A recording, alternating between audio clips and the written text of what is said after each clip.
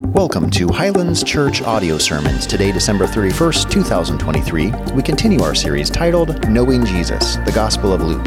Today's sermon, Life's Highest Priority, will be taught to us by Pastor Ed Lutz out of Luke chapter 10, verses 38 through 42. Enjoy. I'm going to ask you a question. I'm going to have a little participation, show of hands. Here's my question. Are you a gift person or an experience person? Would you rather get a gift that you could open or receive something that's an experience that you go do? How many are gift people? Really? Man, I spent way too much money this year. How many are experience people? Look at that. Well, that's how I am too, I think. As I get older, you don't need anything anymore, right? And you realize what's the most important thing? People. So spending time with people, whether it's around a dinner table, going to an event. We just celebrated a milestone birthday in our household, one of those decade birthdays. And we had 17 people crammed around our table. Had the little kid table off to the side. It was an incredible time. It was so much fun. But you know what is a little bit challenging about some of those experiences? And I'll be honest, it's the preparation.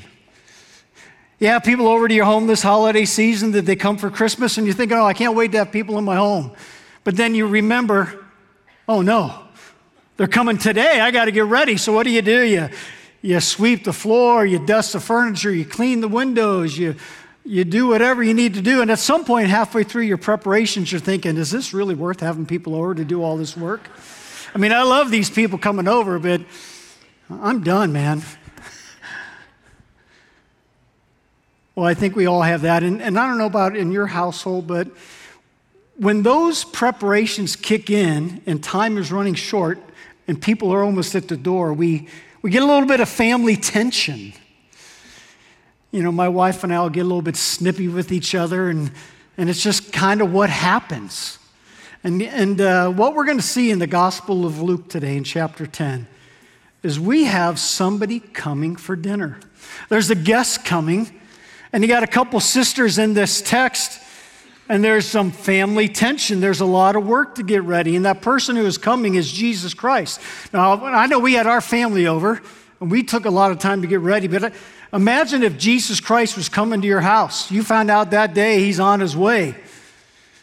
You'd probably be cleaning like crazy to get everything just right because you want to honor the person of Jesus. Well, that's what happens in our text this morning, and things get a little bit testy. A little bit testy. But Jesus does a wonderful job as he speaks into that issue and focuses on what's really important. See, it's all about experiencing him. And so let's look at Luke chapter 10, verse 38. I'll just read it. Again, this is a familiar, let me encourage you as we jump into it. This is a familiar text. Matter of fact, I referenced this text a few months ago in one of the messages that we had here at the church. And if you've been in church for a long time, you're going to say, okay, I know this story. Can I encourage you to just kind of open your heart, be teachable? Don't allow the fact that you know the story to be a hindrance to being open for what God wants to say to you today. Will you do that? Let's look at verse 38. Now, as they went on their way, Jesus entered a village, and a woman named Martha welcomed him into her house. And she had a sister called Mary, who sat at the Lord's feet and listened to his teaching. And here's the conflict here. But Martha was distracted with much serving, and she went up to him and said, Lord, do you not care that my sister has left me to serve alone? Tell her then to help me. But the Lord answered her, Martha, Martha, you are anxious and troubled about many things. But one thing is necessary, and Mary has chosen the good portion, which will not be taken away from her. If you look on your outline today or on your app, The point is this, is that distractions with the practical affairs of life can lure us away from a wholehearted devotion to Jesus Christ. And you're going to see in this text, this is a really good thing that Martha is doing. She is doing a wonderful thing, showing hospitality to Jesus. But even in that, she misses the intimacy that she could have just by being in his presence. So let's look at verse 38. Let's break this down a little bit, can we? Now, as they went on their way, Jesus entered a village. We know from John chapter 11 that this village is Bethany. And Jesus is on his way. Where is he on his way? He and his disciples are on their way to the city of Jerusalem. If you go to chapter 9, verse 51, it says that it's time for Jesus to set his face toward Jerusalem. This whole last month, we've been talking about the birth of Jesus Christ, that Jesus came and he took on flesh. See, Jesus came to be the Savior of the world. But the ultimate reason that he came is to give us eternal life. And the way that that would happen is he would have to give his. He would have to give his life, shed his blood for our sins. And it's that time. He's been preaching, if looking at Israel, the northern part, he's been ministering in the regions around Galilee, the Sea of Galilee, all the towns and villages there. Now he's made his way south towards the city of Jerusalem. And Bethany is over here in the southeast corner. There's the Mount of Olives right over here, and Bethany's about 2 miles away from Jerusalem. So now he's going to be teaching around Jerusalem, making his way towards the city because he's preparing to go to the cross. And we see there's a woman named Martha, and she welcomed him into her house. We know Martha loves Jesus Christ. The Gospels reference her in a couple different places. But it's interesting. She has a sister, Mary. Martha is mentioned first. So most people will say she's probably the older of the two sisters. There's no mention of a husband. Perhaps she's a widow at this point. We're not sure. But she welcomed Jesus into her home. Got to ask the question, is Jesus Christ welcome in your home?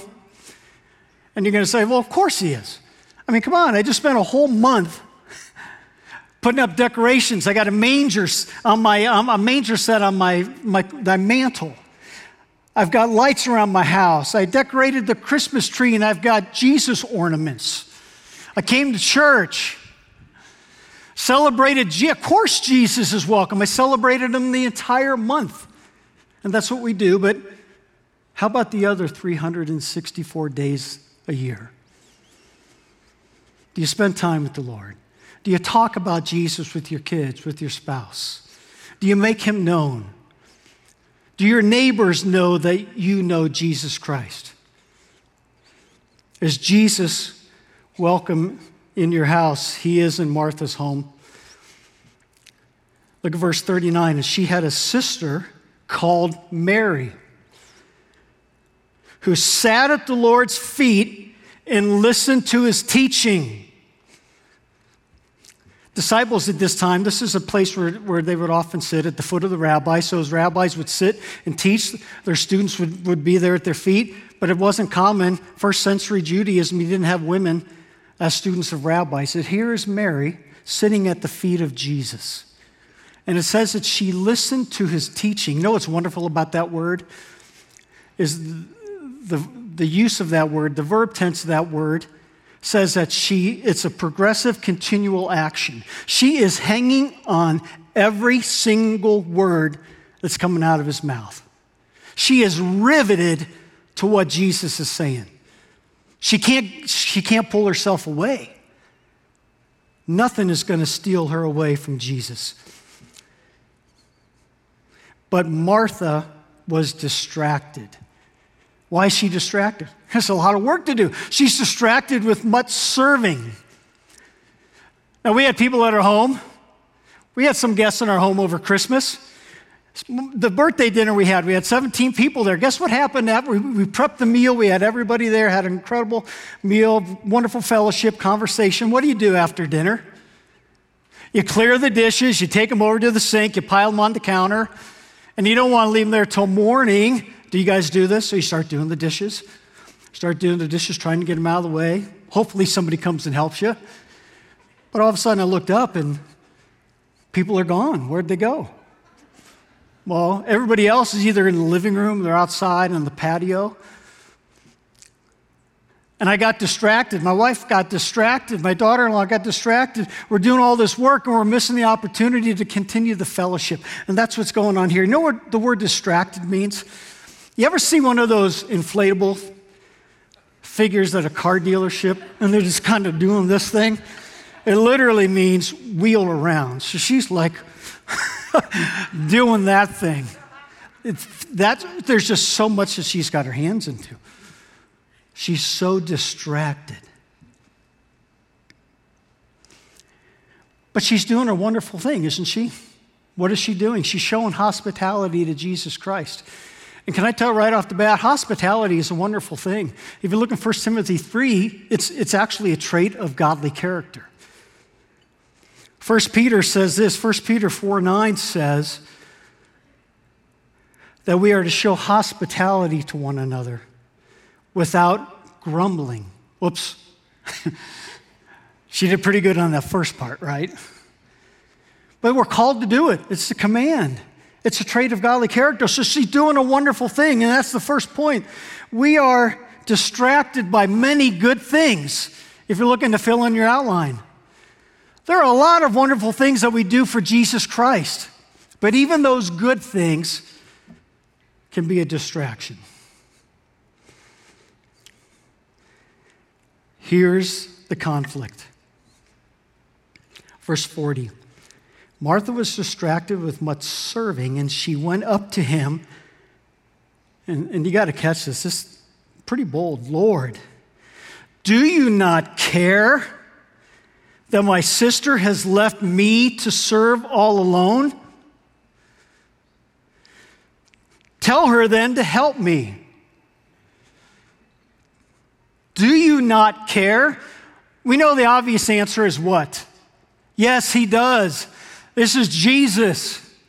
He loves, that's who he is. That's what he does. Of course he cares. He loves these sisters and he loves Martha. But as a sibling who seems to be doing all the work, and by the way, that's not even true, because if you look at that, what does it say about Martha? Mary left Martha. At one point, Mary was helping. Did you see that? At the preparation, she was there doing whatever she needed to do, but then when Jesus started teaching, Mary goes off and sits at the feet of Jesus. But it's not like Mary's been slacking the whole time. She was doing some work. But this is typical sibling squabbling, isn't it? It's not fair. Lord, this is not fair. Don't you care what's going on here? Have you heard that? You got grandkids? You got children? Do you remember that? Everything's about fair.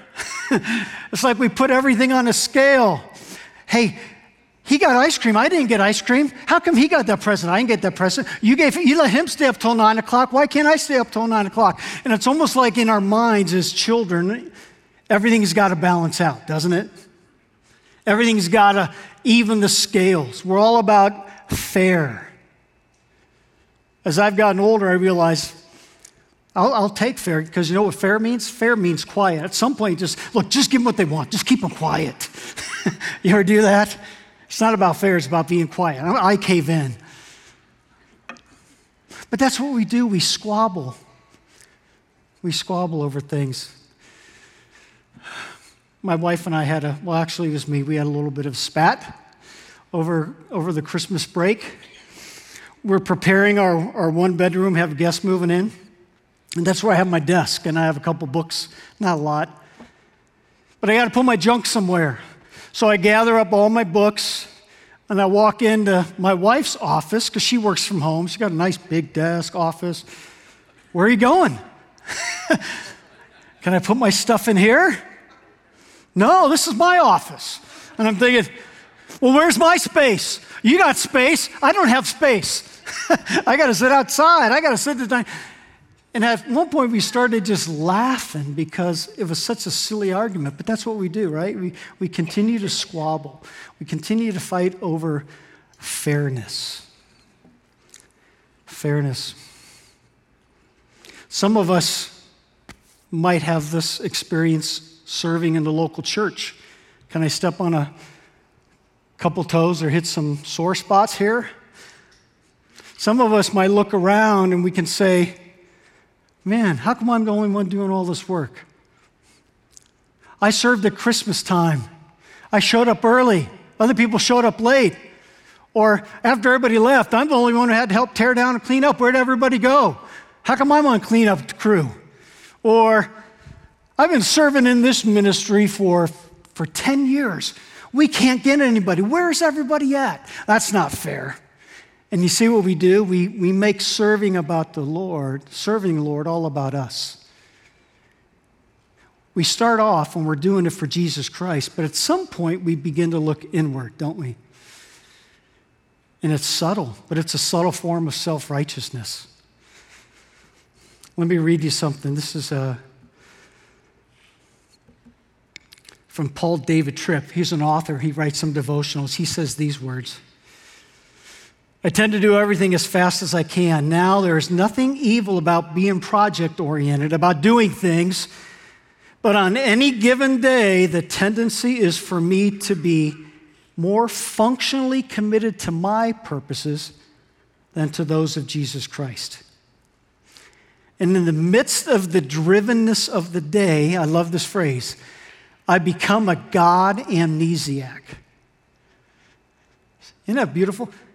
In the midst of doing my work for the Lord, I forget all about the Lord. And somehow it becomes all about me. And I'm wondering if there's even a part of us that wants to get that recognition. And when it doesn't happen, we think, Lord, don't you see? Don't you care?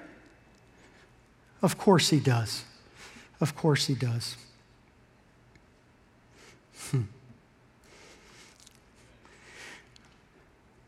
Quite a rebuke. She comes up to Jesus Christ, Lord, don't you care about me? Pretty bold thing to say to Jesus Christ, don't you think? And then look what she says after that. Tell her then to help me. She doesn't even give Jesus a chance to answer. Lord, don't you care? Well, I know you do. Therefore, tell her to help me. It's like she reads his mind. I know what you're thinking. You're obviously going to agree with me, Jesus. Therefore, tell her to help me. Wow.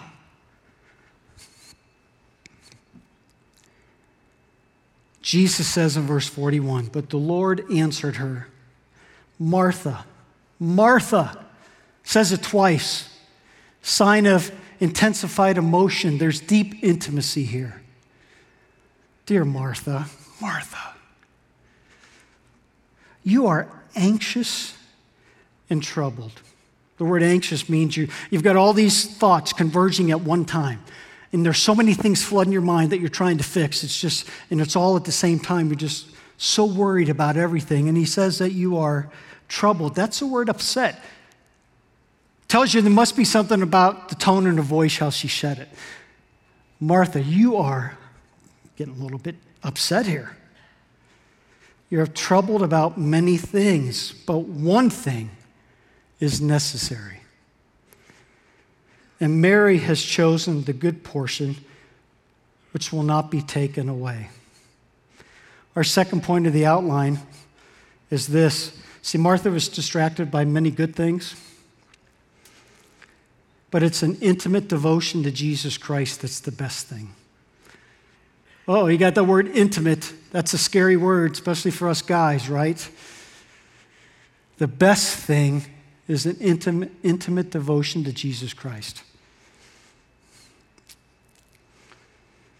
See, Mary is showing us our highest priority in life is knowing and loving Jesus Christ. Here's Martha, Luke chapter 12. Jesus says these words. It's almost like he was, I wonder if he was thinking of her example when he said these words in Luke chapter 12. Do not seek what you are to eat and what you are to drink, nor be worried. For all the nations of the world seek after these things, but your Father knows that you need them. Instead, seek His kingdom. Don't be worried about food and drink. God's got it covered. Seek the kingdom of God. Can I have you turn to Revelation chapter 2? It's an easy book to find. It's at the end of your Bible. Revelation chapter 2. Jesus is speaking to a series of 7 churches near the end of time here. In chapter 2, we come to the church of Ephesus. Wonderful church, doing incredible things, standing firm, doing a lot of good works, but they're distracted. Look what he says in chapter 2, starting in verse 2. It says to the church of Ephesus, this is Jesus speaking, I know your works, your toil, and your patient endurance. Look at those. You're working hard. You're enduring.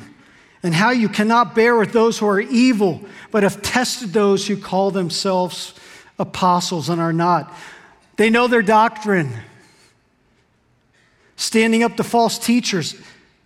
Verse 3, and I know that you are enduring patiently and bearing up for my name's sake, and you have not grown weary.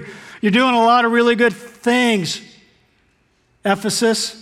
Verse 4, but I have this against you, that you have abandoned the love you had at first. Do you see that?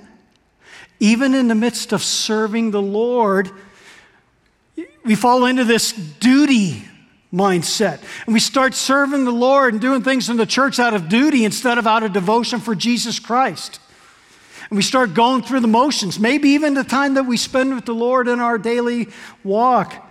Well, I'm checking off my quiet time. Got to make sure I do 30 quiet times in a month, or God will be disappointed. And we have these checklists of our spirituality, and it becomes a thing, it becomes a task instead of a pure love for Jesus Christ. And if you're doing things by going through the motions and you're doing it out of devotion, out of duty instead of devotion, Jesus is saying, don't lose your first love. Martha had lost sight of that. She seems like she's serving out of duty and lost sight of the love for Jesus Christ. You know what that is? That's a performance trap. Do you ever get into that? Are you performance driven? You do things for people? And we can fall into that mindset for God, where we start to perform for Him. One Advent devotional I read said this: there are only 2 ways of living, and this is really good. Man, I got convicted when I read this.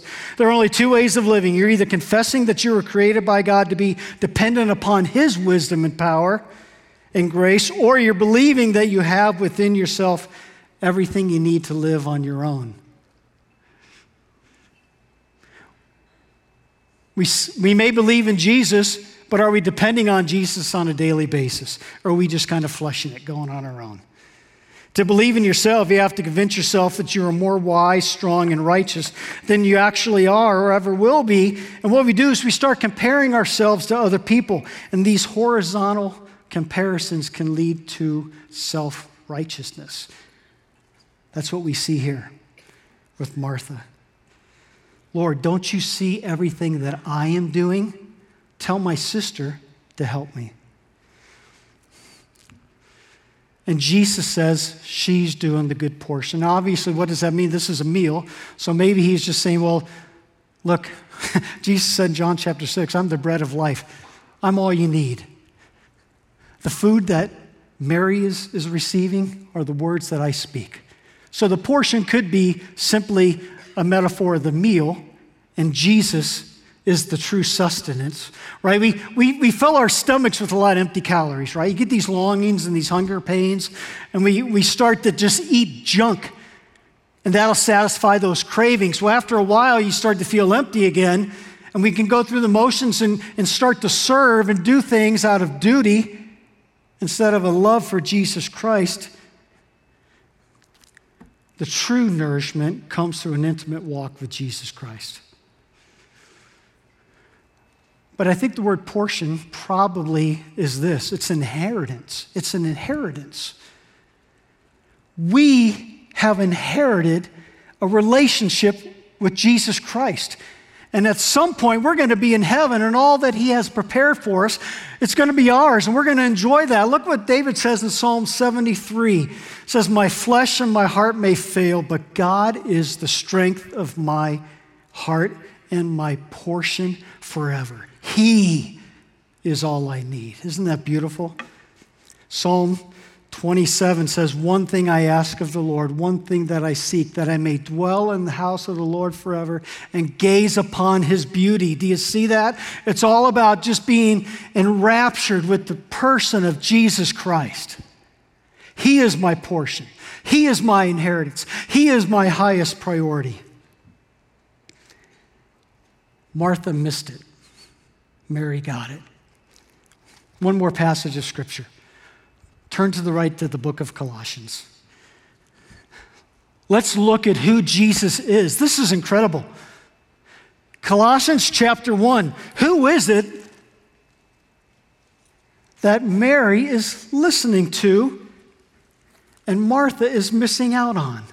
Colossians chapter 1. Paul writes this about Jesus Christ. He is the image of the invisible God. God in the flesh. The firstborn of all creation. For, check this out, for by him all things were created. He's the creator. In heaven and on earth, visible and invisible, whether thrones or dominions or rulers or authorities, all things were created through him and for him. And he is before all things, and in him all things hold together. And then verse 18 is the kicker. And he is the head of the body of the church. He is the beginning, the firstborn from the dead, that in everything he might be preeminent. He is preeminent in all things. He is the highest priority. This is who is in Martha's house. The preeminent one. God in the flesh, Jesus Christ. He is the one with whom we can have relationship. Do we have that relationship with Jesus? Let's close it up. A couple questions for application. We already asked the first one, but is Jesus Christ welcome in your home? More than just a holiday? Do you have a daily encounter with Jesus Christ? Is he welcome in your home? Some of you might be here coming off of Christmas and you're thinking, well, I've heard about Jesus, but I don't really know that I know him. The Bible says that today is the day of salvation. The month of December, we learned about Jesus Christ coming in a manger as a baby. But that baby grew up to become a man and live a sinless life. And ultimately, the reason that Jesus came is that he would live a sinless life and then pay for our sins on the cross by dying on the cross and shedding his blood. See, he shed his blood. He took our punishment so we wouldn't have to. And when we place our faith in Jesus Christ, we become a child of God. And we don't have to worry about anything. You see, because 3 days later, Jesus Christ came back to life. And because Jesus Christ conquered death, we know that those who believe in Jesus Christ will live forever someday as well. He is the preeminent one. Today can be the day that you trust Christ as your Savior. Second question. What are you distracted by, Christian? Are you distracted by good things? I mean, we know we shouldn't be distracted by the bad things, but do you find yourself kind of in a performance mode when it comes to serving Jesus Christ and serving the church? And do we have this mindset, man, I've been doing this forever and nobody seems to care? God cares. God sees. Now, we need to get better as believers in Christ of encouraging one another and building each other up, but ultimately, if we're serving the church out of self-righteousness and focusing on the things that we are doing instead of why we're doing it and for whom we're doing it, then we fall prey like Martha. We're distracted by many good things but we're missing out on the most important thing, and that's Jesus. Here's our challenge. Don't miss it. Don't miss sitting at the feet of Jesus. You know, we introduced this last year, and we're rolling it out again this year with some new things, but we have a Highlands Church Bible reading plan called Get in the Word. Get in the Word, where every morning at 5 a.m., at least that's what I've heard. I'm not up that early, but supposedly it comes through your inbox or your phone at 5 a.m., and it's a chapter in the Bible, and you can read it. Join an online community. There are 4 reflective questions. Get in the Word. You can't be a growing Christian without a steady intake of the Word of God. You can't be a godly person without being in the Word of God. You can't neglect the Scripture and expect Jesus to transform your life. The most important spiritual discipline we can possibly do is not serving, it's being in the Word of God. Having that intake of God's Word, changing us from the inside out. If you have yet to subscribe to Get in the Word, we encourage you to go online and do that. There's no substitute for being in God's Word. Let me give you a formula. Prayer plus God's Word plus time equals intimacy. Got to have them all. Prayer plus God's Word. Now you got to make the time. Put those together. That's how you grow an intimate walk with Jesus Christ. Well, we have an opportunity right now to experience that intimacy with Jesus in a personal way. We are going to celebrate communion. And so if you have a communion cup in front of you, probably on the seat back, or you grabbed one when you came in, go ahead and take that out. If you do not have one of these, can you just put your hand up? We have some people in the back who would love to get that.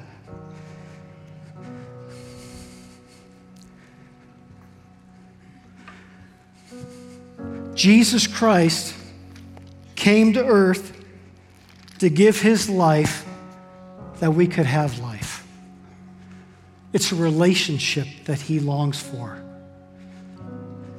If you're a believer in Jesus Christ and you know him as your Lord and Savior, you've trusted him for your salvation, this is for us. You may be sitting here and thinking, well, I don't know. If you've never given your heart to Jesus Christ, you can do that even right now. And this could be your first act as a believer. In the quietness of your heart, you just confess your sin. Recognize that Jesus came to forgive you.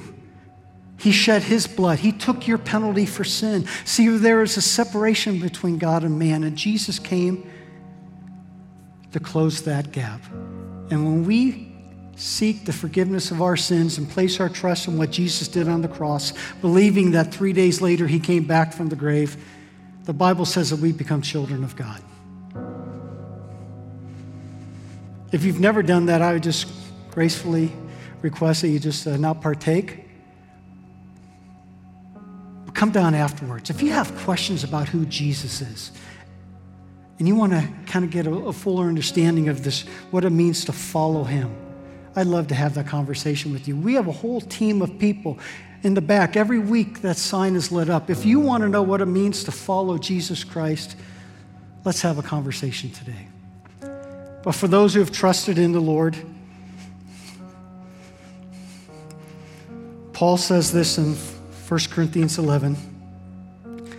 For I have received from the Lord what I also delivered to you, that the Lord Jesus, on the night that he was betrayed, took the bread. And when he had given thanks, he broke it. And he said, "This is my body, which is for you. Do this in remembrance of me."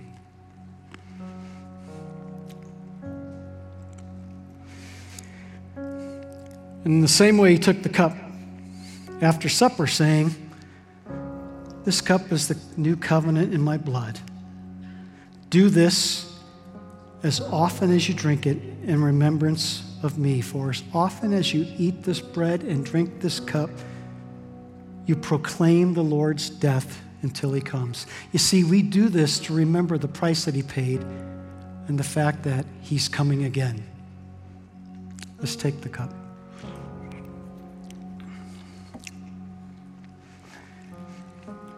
Father, thank you for this text.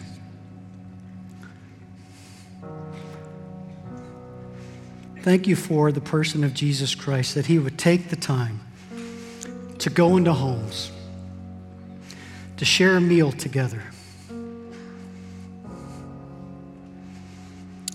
and to give your word.